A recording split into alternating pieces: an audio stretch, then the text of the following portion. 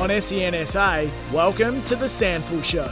Fierce rivalries. Nothing beats the Host Plus SANFL League. Dan Menzel, Jared Walsh in Studio Lumo for the SANFL Show on this Wednesday afternoon. Men's, it has been a brilliant couple of weeks for the Port Adelaide Football Club. At the start of the season, we're asking the question of whether they were a chance of making finals, and after a big win over the weekend, they're sitting in fourth on the table at the moment with the development of some players pleasing, I'm sure, their coach TYSON GOLDSACK.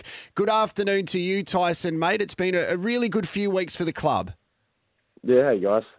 Yeah, it has. It's actually, the year itself has been quite pleasing. The games that we've lost, we've been in all of them, maybe bar the Sturt game early in the year. But yeah, like I said, the last 3 weeks have been really solid and consistent for us. So yeah, looking to keep following that trend, hopefully.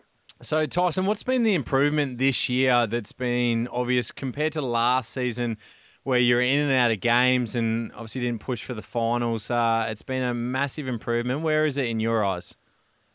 Yeah, it's hard to kind of put it on one thing. I mean, obviously, from an AFL list perspective, we've been quite healthy, which we know helps.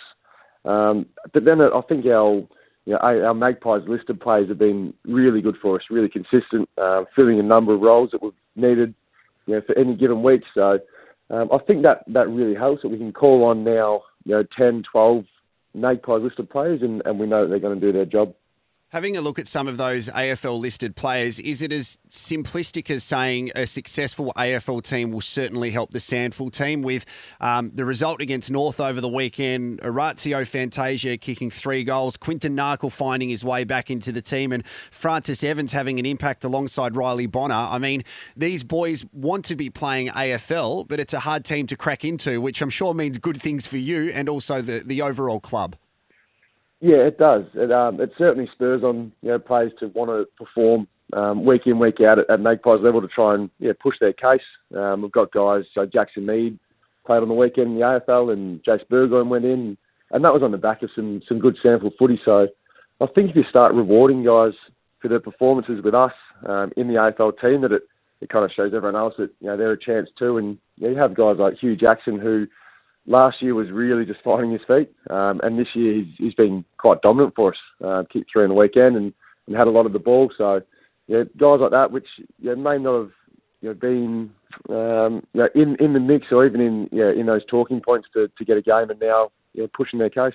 So we know that development will be key for you as the year goes on, but is finals now the absolute goal, and what the Port Adelaide SANFL team will be looking at this season? Yeah, I wouldn't say it's the absolute goal for majority of the players, or not majority, but a handful of players. I think their ultimate goal is to play AFL and play AFL finals. But for us, there's no reason why we can't put finals as an aspiration for us. If we have guys that are going to play with us, play really well to try and push their case in the AFL, well, they're going to play good footy for us. So we're kind of going down a two-pronged attack where it's, let's play your way to give you the best chance to play AFL, but at the same time, do the right things by the team, and we'll push our case for SANFL finals. TYSON, I reckon you've got one of the most important jobs at the club, talking from an AFL point of view, because you not only need to manage the expectations of Ken and his coaching staff, you need to manage the expectations of the individual players who are trying to get into the AFL side, but also manage the expectations of the Magpies who want to be successful as a team. So how have you found this season personally and also professionally as you continue to develop? Yeah, it's certainly a balancing act. There's no two ways about it. There's early in the year we know the development push for players, and we know that we're here to try and develop them into quality AFL players. So that goes without saying. The guys that train day in, day out with the AFL team, they want to play AFL. And we get that. But then it's just trying to create an environment, if you will, where they come back to Magpies to play, that we're there to support them. We're there to give them what they need from a AFL perspective. So if we talk a Riley Bonner, for example, on the weekend, he's disappointed to come and play with the Magpies, and I get that. But I just want him to be in a frame of mind where he can play his best footy. And we can certainly help him out in that space.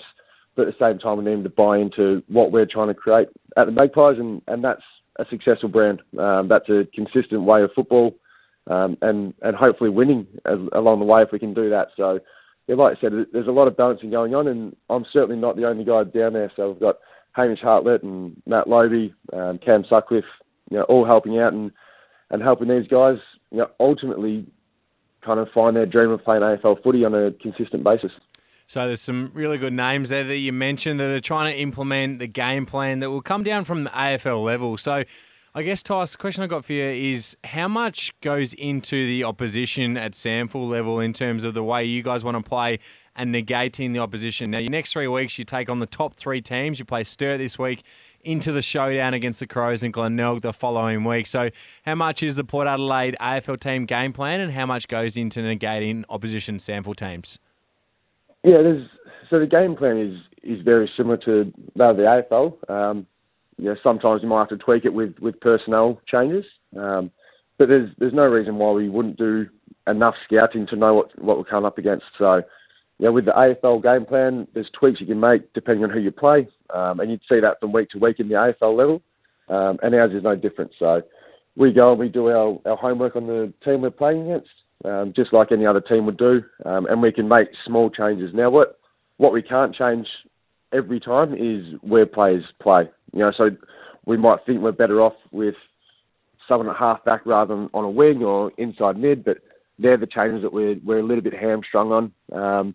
But the way we attack the game and the way we want to move the footy or set up a stoppage, we can still make those small changes depending on who we play.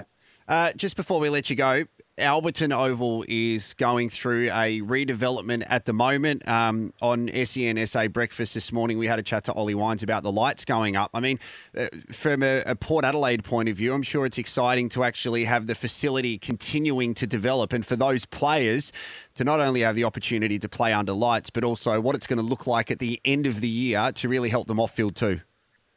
Yeah, exactly. There's a lot going on down at Alberton. So if you haven't been down there, guys, I suggest you get down and check out the precinct and all the museum there. It's a pretty nice place. There's lots to see with a lot of history, but when you talk about the lights, we're without lights for maybe 6 to 8 weeks. So from a Magpies perspective, that was pretty tough trying to find venues to train and still develop. Obviously, you can't pull our guys there early because they have work commitments. But we got through it. We went out to Scotch a few times and trained with them. So we found a way to continue to develop and train and find a way to get better. And now we've got the lights are all sorted and we get to train at night, which the AFL are doing tonight, actually. So it should be a pretty good night. And, yeah, it's just nice to change things up and have that, I guess, the facilities there to accommodate us. Well, Tyson, you've got the Port Adelaide SANFL team humming at the moment, so continue that and all the best with the rest of the season, and thanks for joining us on the SANFL Show. Very good, guys. Thanks very much. Very good player in his own right as well. Premiership player with Collingwood, 165 games, and then making his way over to South Australia in the rookie draft. A lot of people forgot as well through the COVID times, and then following on from that, he came over to Port Adelaide as a rookie to be selected for the Power if they needed him, and then ended up moving into the SANFL, played 10 games for the Maggies, and now the head coach. That was TYSON GOLDSACK. Fierce rivalries, nothing beats the Host Plus SANFL League. More after this.